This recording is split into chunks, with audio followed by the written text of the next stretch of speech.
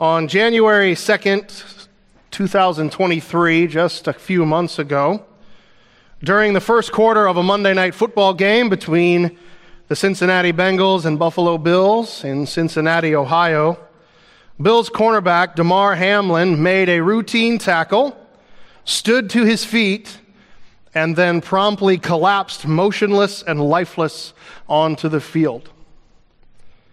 As the packed stadium full of people looked on in stunned and eerie silence, and tough football players stood all around on the field of play, shocked and some of them weeping, medical personnel administered CPR, used an AED several times on Hamlin, initiated IVs to try to bring him back. Soon an ambulance was brought onto the field, and after about 15 minutes or so, Hamlin was rushed to the hospital. No one knew what was going on. No one was able to know what the prognosis was, if he was still even alive. It wasn't until several hours later that the world received news on Hamlin's condition, when the hospital at 1:45 a.m. announced that he had suffered cardiac arrest, that his heartbeat had been restored on the field, but he was intubated and remained in a coma in critical condition even at that hour. And of course, when that happened, immediately a football game was the very last thing on the minds of the millions who were watching that game on TV and the 65,000 people that were there on hand that night. And one of those 65,000 people in that stadium that night was Damar Hamlin's mother. Security personnel brought Nina Hamlin and other family members down to the field as soon as Hamlin collapsed. She rode with her son in the ambulance to the hospital. She watched him fight for his life for the next 24 hours before he finally woke up and began the slow process of recovery, a recovery that still continues. Little did she know, though, that night, when she walked into the stadium to support her son, that she was walking into a mom's worst nightmare that night. Later, when asked how it felt to be living that nightmare, she just gave one word. She said it was devastating. Hamlin has since made a full recovery, and as of April 19th, just a few days ago, he had been fully cleared medically to return to football. We'll see if his mom will let him do that. But this is a remarkable story, right? And even though, the fact of the matter is, though, that even though Damar Hamlin was a big, strong football player, a full-grown man, he was still Nina's son. He was her child. Here was a mother who loves her child deeply, who wants the very, very best for her child, literally sitting on the sidelines while her son appears to die right in front of her eyes. And then sitting helpless with nothing to do but watch and wait by his side as her child's life hangs in the balance. And all of his care and his welfare and his protection and his well-being, all of that is completely out of her hands. Completely out of her hands. Nothing she can do. I was thinking about the passage we're studying this morning, and my mind went to that incident at that football game.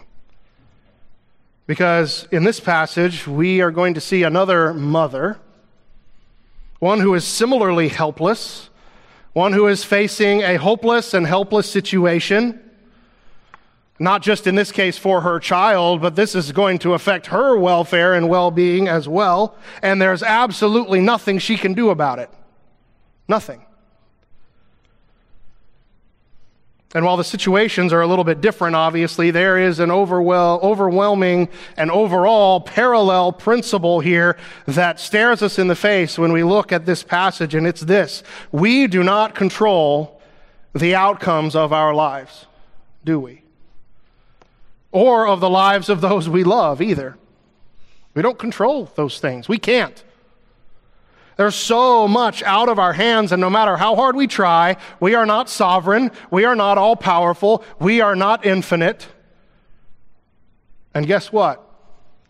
We don't like that, do we? That is not fun. We don't enjoy the feeling of not being in control. And the mother here in this passage faced some instances of that kind of uncertainty here. Uncertainty that actually grows to a crisis point in our passage, as we're going to see in a few minutes. We also see, as Pastor Brian mentioned, a prophet who's being commanded and led to go certain places and to do certain things that didn't seem to make a whole lot of sense to him.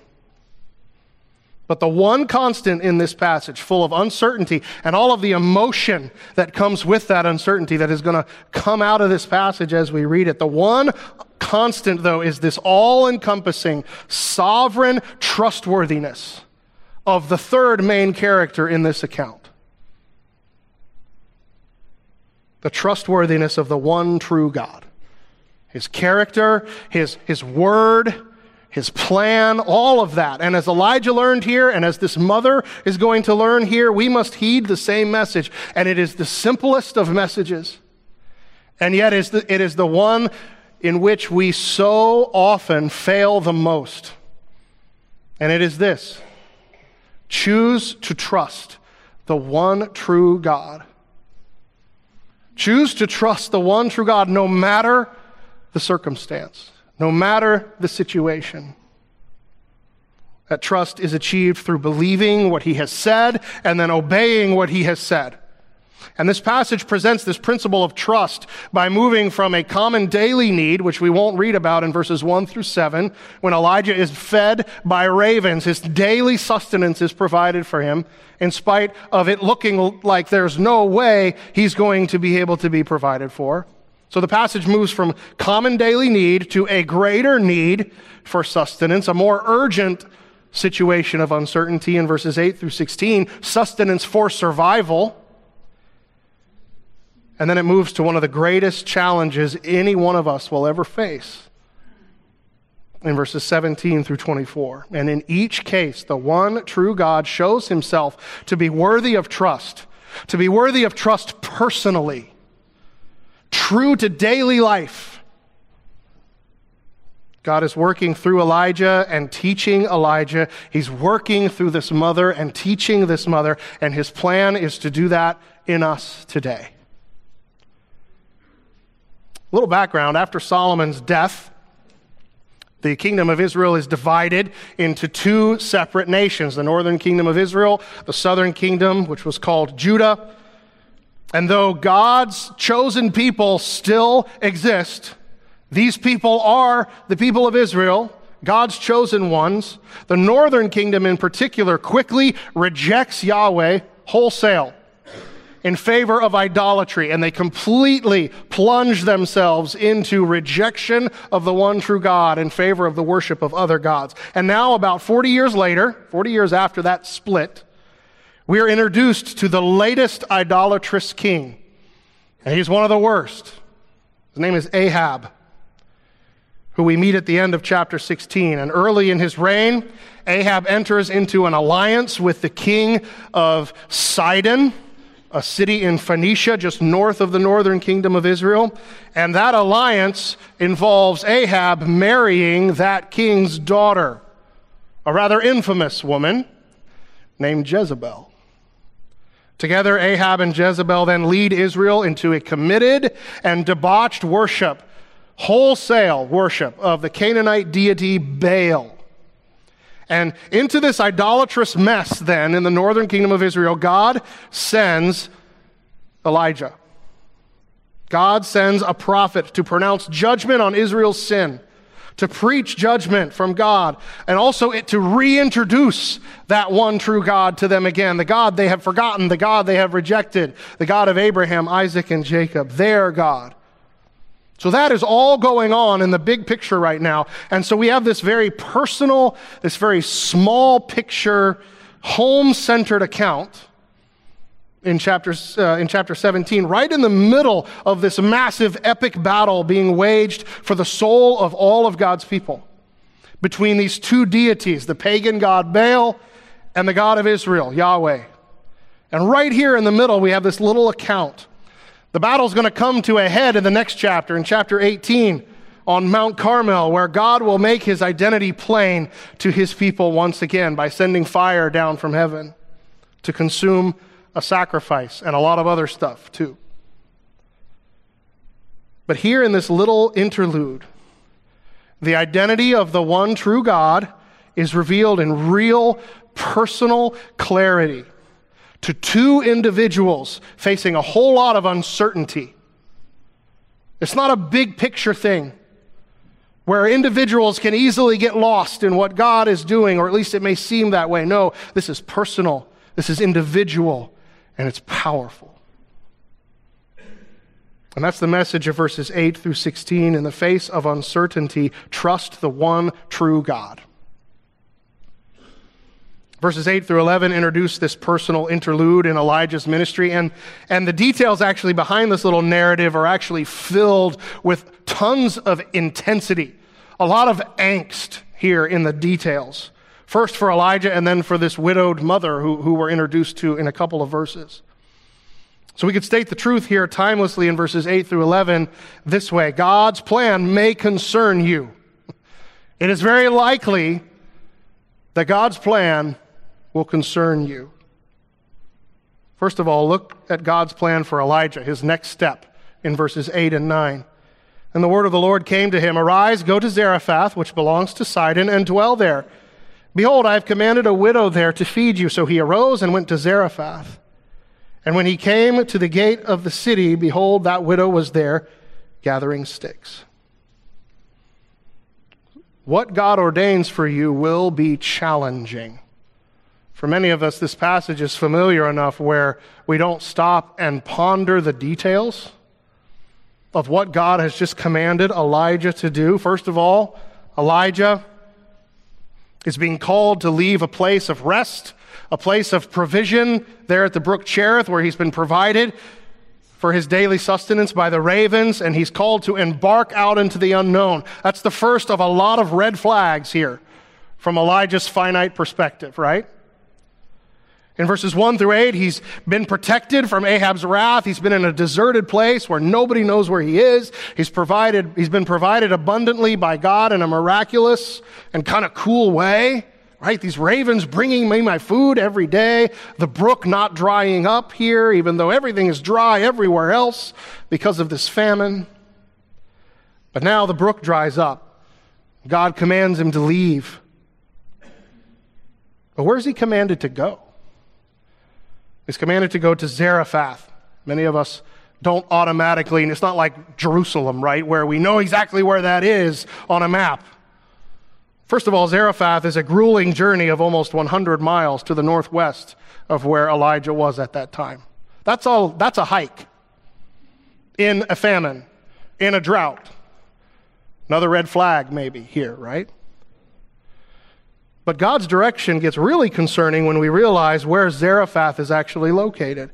It's in the heart of Phoenicia, ground zero of Baal worship, just a few miles south of Sidon, Jezebel's hometown. That's where God is sending Elijah, a prophet with a very public and a very high-profile ministry that he has already embarked on. He's known as the great foe of Baal worship in that region. He's traveling into the heart now of Baal worshiping territory. This is the last place Elijah could have possibly hoped to have been sent. And now, as a final blow, in the midst of this drought, God has commanded, ordained, unbeknownst likely to this person, the lowest and poorest member of the social strata who already has nothing, a widow, someone barely able to even care for herself. That's the person God has ordained to care for him. That is a lot of uncertainty, isn't it? And though we can assume these concerns crossed Elijah's mind, he wasn't a robot, how could they not? He nevertheless obeys. And then in verses 10 and 11, we're introduced to this widow. So he arose and went to Zarephath, and when he came to the gate of the city, behold, a widow was there gathering sticks. And he called to her and said, "Bring me a little water in a vessel that I may drink." And as she was going to bring it, he called to her and said, "Bring me a morsel of the bread in your hand." So here the focus of uncertainty shifts from Elijah to her, to this mother, to this widow, probably a pagan woman with very little to no knowledge of Yahweh, likely a worshiper of Baal, or at least in that culture, right? Part of that culture. And what God ordains for her, not only does it seem challenging, it actually seems harsh, doesn't it? We find out later that she's gathering sticks. We'll see this in just a second. She's preparing this final meager meal for herself and for her son. And then after that, there's nothing. They assume that at that point, the process of starvation is going to start for both of them. And here, out of the blue, this man shows up, and he demands food and water. It's pretty harsh.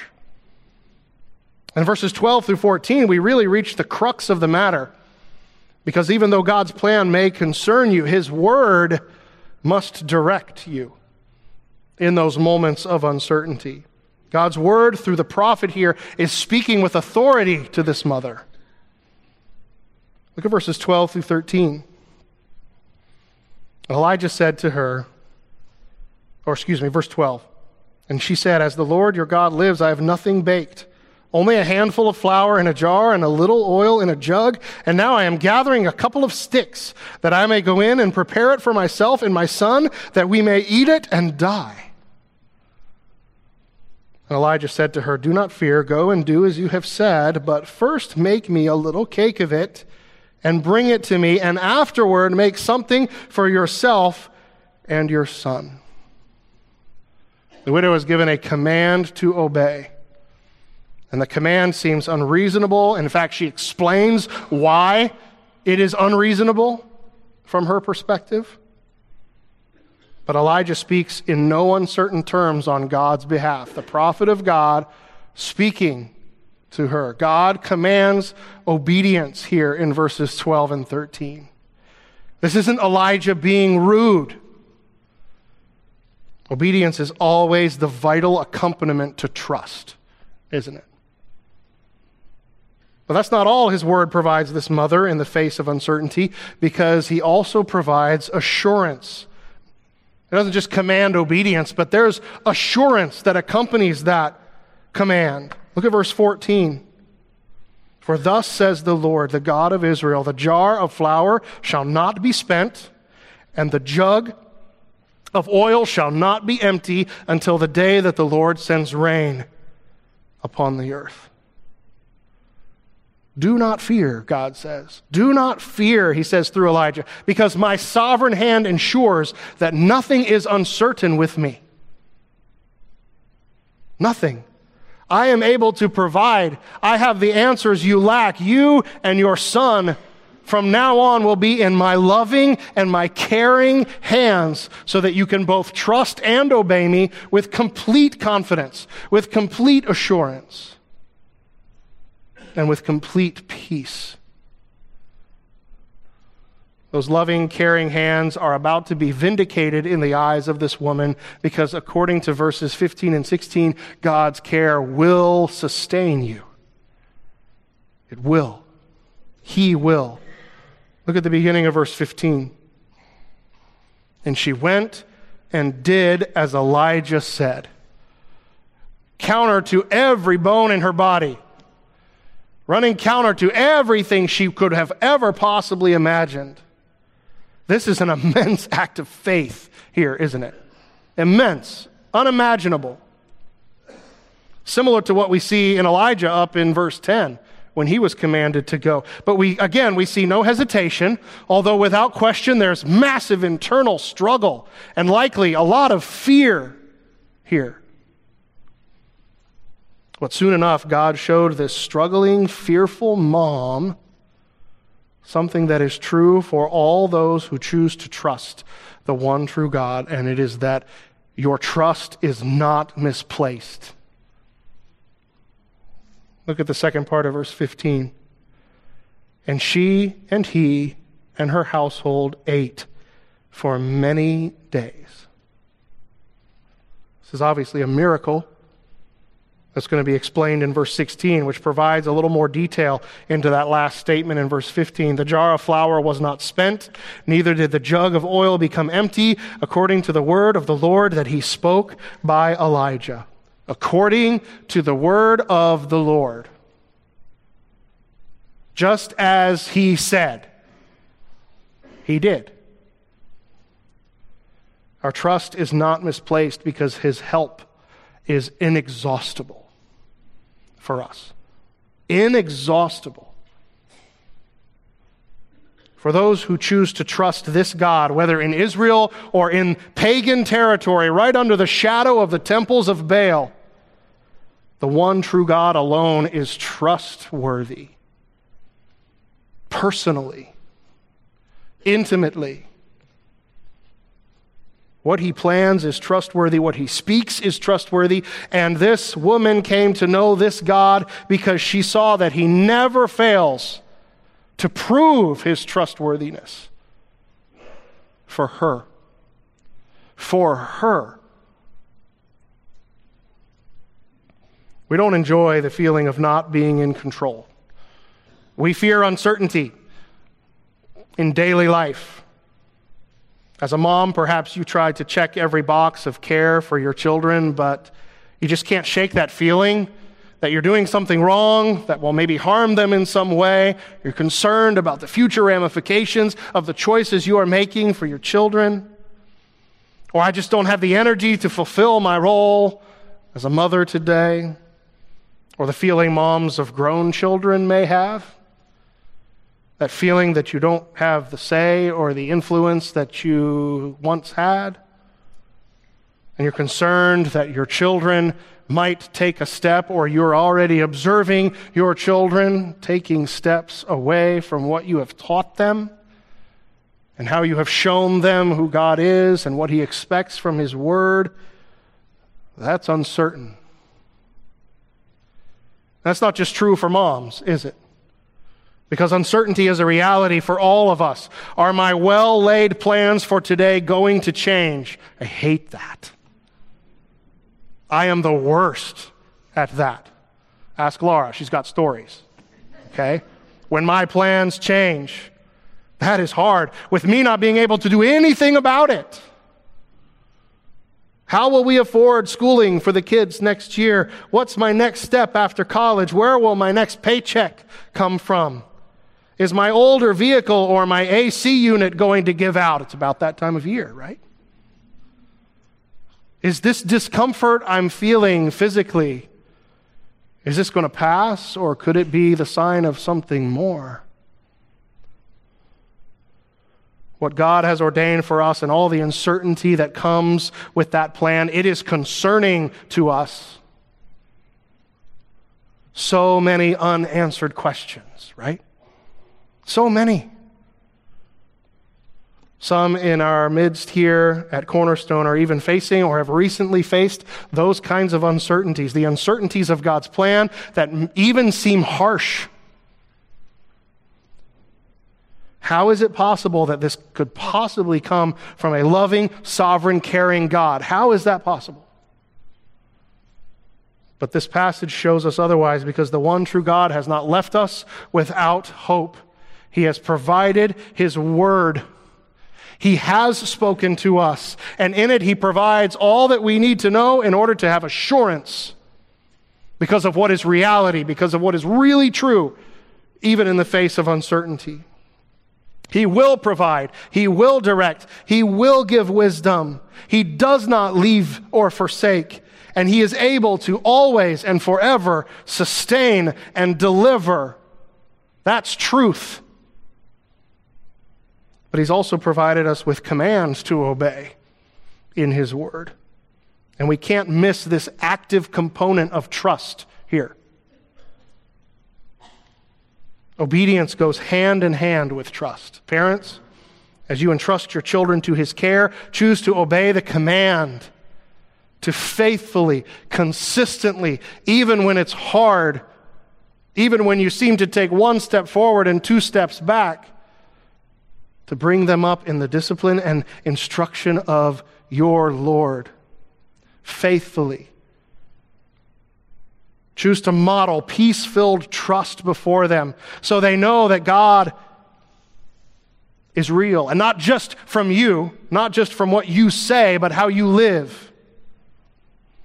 And as you entrust your financial situation to His provision, choose to obey His instruction to avoid an idolatrous heart, a covetous heart. As you choose to yield your plans, Chris, tomorrow for Him, for His purposes, despite what He may decide to change about them, choose to commit that day to Him through time in His Word and in prayer. That is trust in its most basic form, choosing to believe what He has said, while at the same time choosing to follow what He has said, what He has commanded. That is the full-orbed picture of trust, and we see it here in this passage. That is what Elijah and this mother choose to do by God's grace here. And they found this God, this Yahweh, this one true God, to be fully and completely and unfailingly and inexhaustibly trustworthy.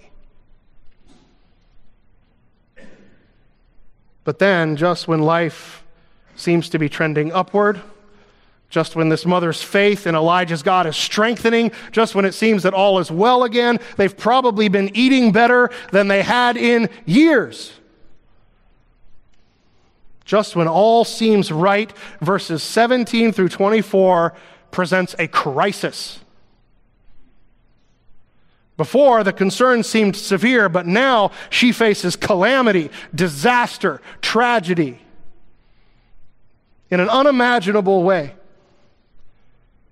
But as she will learn, just as the one true God is trustworthy in the face of uncertainty, He is just as much so in the face of calamity and disaster. Choose to trust the one true God, even in that, this passage teaches. Look first of all at how God's word describes this calamity that befalls this mother in verses 17 and 18. After this, the son of the woman, the mistress of the house, became ill. And his illness was so severe that there was no breath left in him. And she said to Elijah, "What have you against me, O man of God? You have come to me to bring my sin to remembrance and to cause the death of my son." The wording here is a little bit unclear as to whether or not the son is actually dead here, but I think we can assume by the mother's reaction and Elijah's prayer in the verses to come, at the urgency of it and the overall point of the passage, we can assume that this child is dead. The physical evidence of there being no breath left. This is death.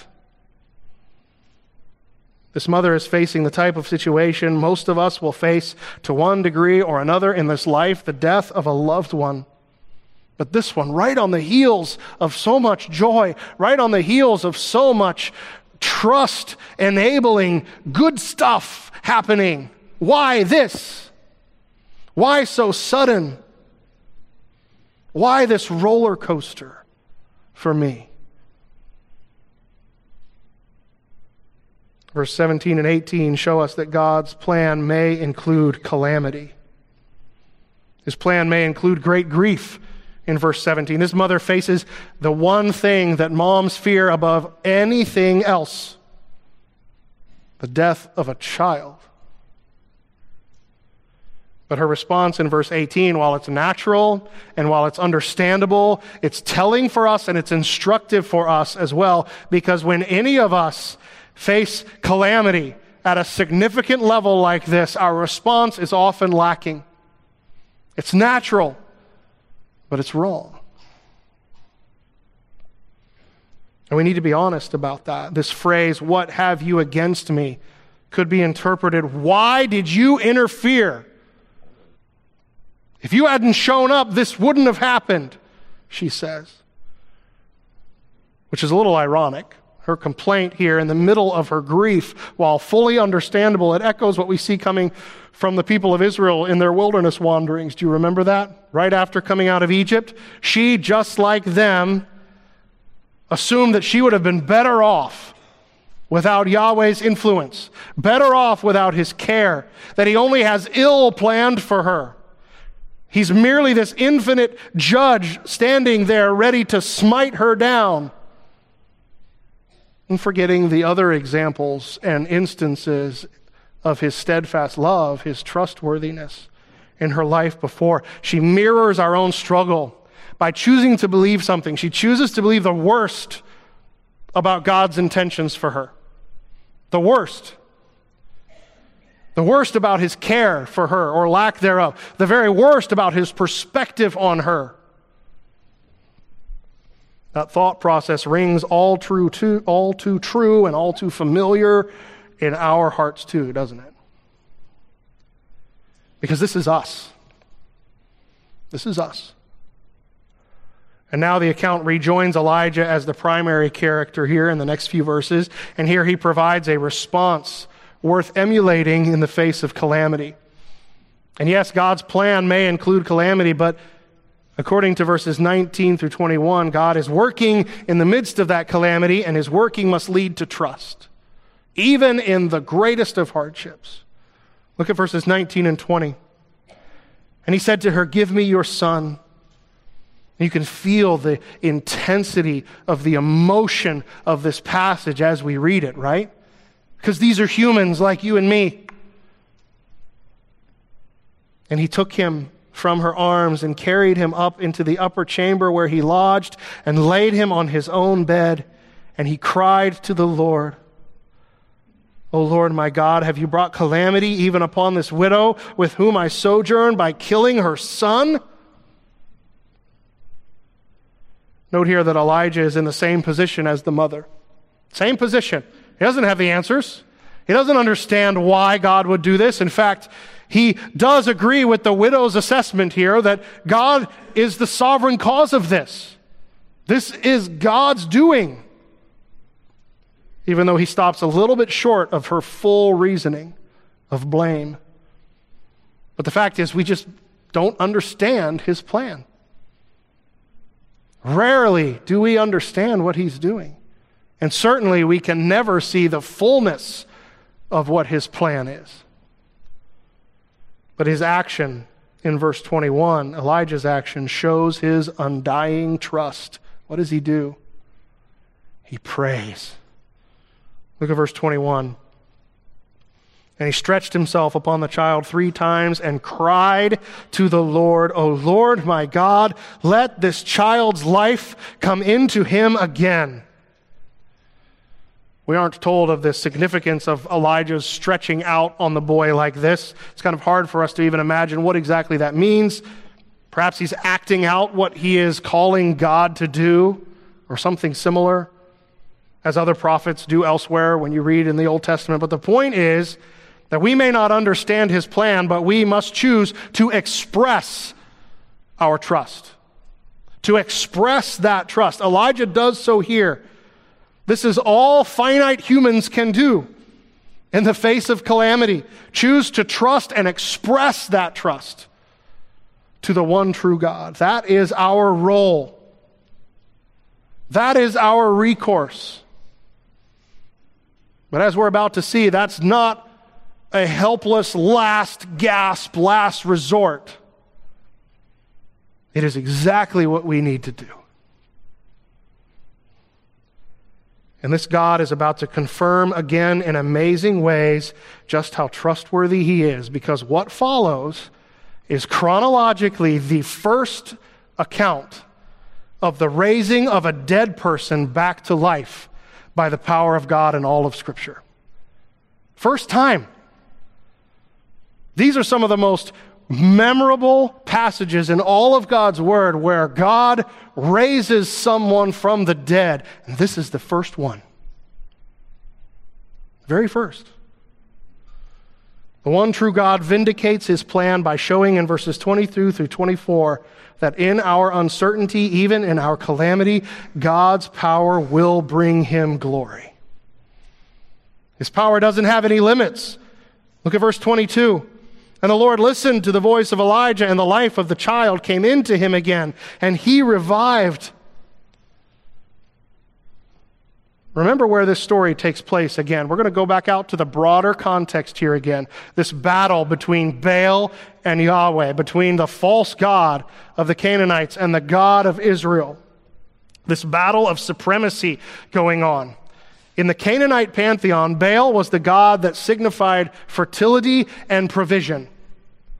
Provision of children, provision of the necessary things for daily life, to sustain life. That was Baal. So with this famine now gripping the land, ordained by God, Yahweh, and announced by his prophet, that's already a massive sign showing this pagan deity, Baal, to be false, to be lifeless, to be helpless. Baal's greatest gift to his followers was rain. That's kind of hilarious, actually, if you think about it. The one that they are worshiping and pleading to is the one that is failing them because he's false. He doesn't exist. He isn't real. He's lifeless. He's powerless. And the last 2.5 years should have proven that. But now, on the doorstep of the center of Baal worship, in a very small picture situation, this mother faces an enemy her former deity actually has no authority over. Even in Canaanite lore and religion, Baal has no authority over death. In fact, in Canaanite worship, Baal was fully subject to another false deity whose name was Mot. Mot was the god of death, and the annual dry season was actually illustrative of Baal being slain by Mot. Baal's death at Mot's hand, only to be revived again at the onset of the rainy season. That's how the pagan Phoenicians described and explained their seasons religiously. But Yahweh has no such limitations. He has authority to provide. He has the power to command death itself. This is the one true God. And he is trustworthy. So what then is our final interaction with this mother? Well, look at this dramatic, joyous conclusion in verses 23 and 24. And Elijah took the child, brought him down from the upper chamber into the house, and delivered him to his mother. And Elijah said, "See, your son lives." And the woman said to Elijah, "Now I know that you are a man of God, and that the word of the Lord in your mouth is truth." God's power has no limits, and God's plan is for your good. Obviously, the son's return to his mother's arms alive, that's a good conclusion. We would all agree to that. That's the happy ending we were all hoping we would see. But what is the greatest good result? What is the truly and eternally good result here in this mother's life? It's not only her son's returning alive to her, it is the strengthening of her faith, the growth of her knowledge of God. That's the best result here. Elijah, I now know that your God is real. He is sovereign, and his word in you, through you in this case, as his prophet, his word is absolute truth. It is worthy of reliance. It is worthy of obedience. His plan is loving. His plan is designed to strengthen your knowledge of him. And in that sense, in that all-important eternal sense, whether your story ends like this mother's story or not, that plan will always end in what is truly good. Many of us cannot identify experientially with a calamity at this level, and that includes me. So I'm not asking you to believe this because I said so. But this mother can identify with your pain, with your calamity. And verse 24 is her testimony. Do you believe that? Most of us are likely not in the midst of a calamity, although some in our church family have experienced things just like this in the past. Some are experiencing very challenging situations right now in so many different forms. But the principles we've seen fleshed out through God's sovereign plan for this mother are for all of us. God's plan for you and me may include calamity at some point, but it will include uncertainty today, tomorrow, this week. It likely already does for you. We've already spoken about the uncertainty that looms for each day. Uncertainty about the future, or our finances, or our health, or the loss of a loved one, or that illness, or that long road to recovery that you face. Or perhaps your uncertainty is in the form of loneliness. Perhaps it takes the form of interpersonal challenges in some relationship. Or perhaps you face Mother's Day each year with mourning in your heart because the Lord's sovereign plan has withheld the joy of motherhood from you, even though you so long for it. Or perhaps He has chosen to take a child home to be with Him before you. Or perhaps it is your mother who is no longer with you. These are painful, uncertain valleys, aren't they? But no matter our uncertainties or our calamities, our only recourse as finite human beings is to cast our hope and trust at the feet of the one true God, this all-powerful, this all-knowing, this all-sovereign ruler of the universe. The one that also at the same time has overly abundant and steadfast and unfailing love for you and has true good in store for you and planned for you. Of course, we ultimately see this exemplified in the God-man, in Jesus, in Christ, as He submitted to the plan of the Father. And through His submission and His trust, we have access to all that eternal goodness that God has in store as His children. Because Christ gave us the ultimate example of this.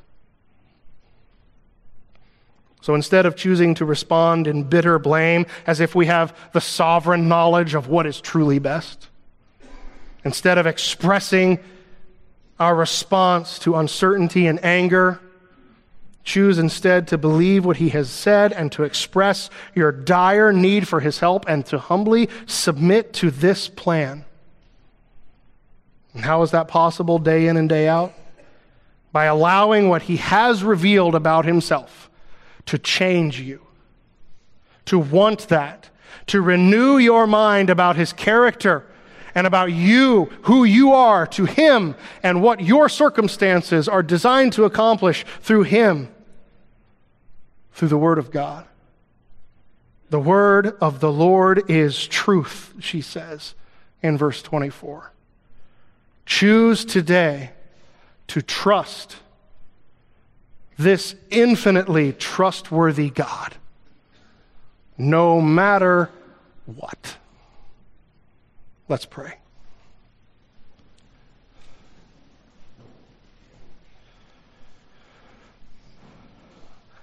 Father, there could not be a simpler command and calling, and yet there could not be one that is less easy to live, less easy to obey, less easy to commit to.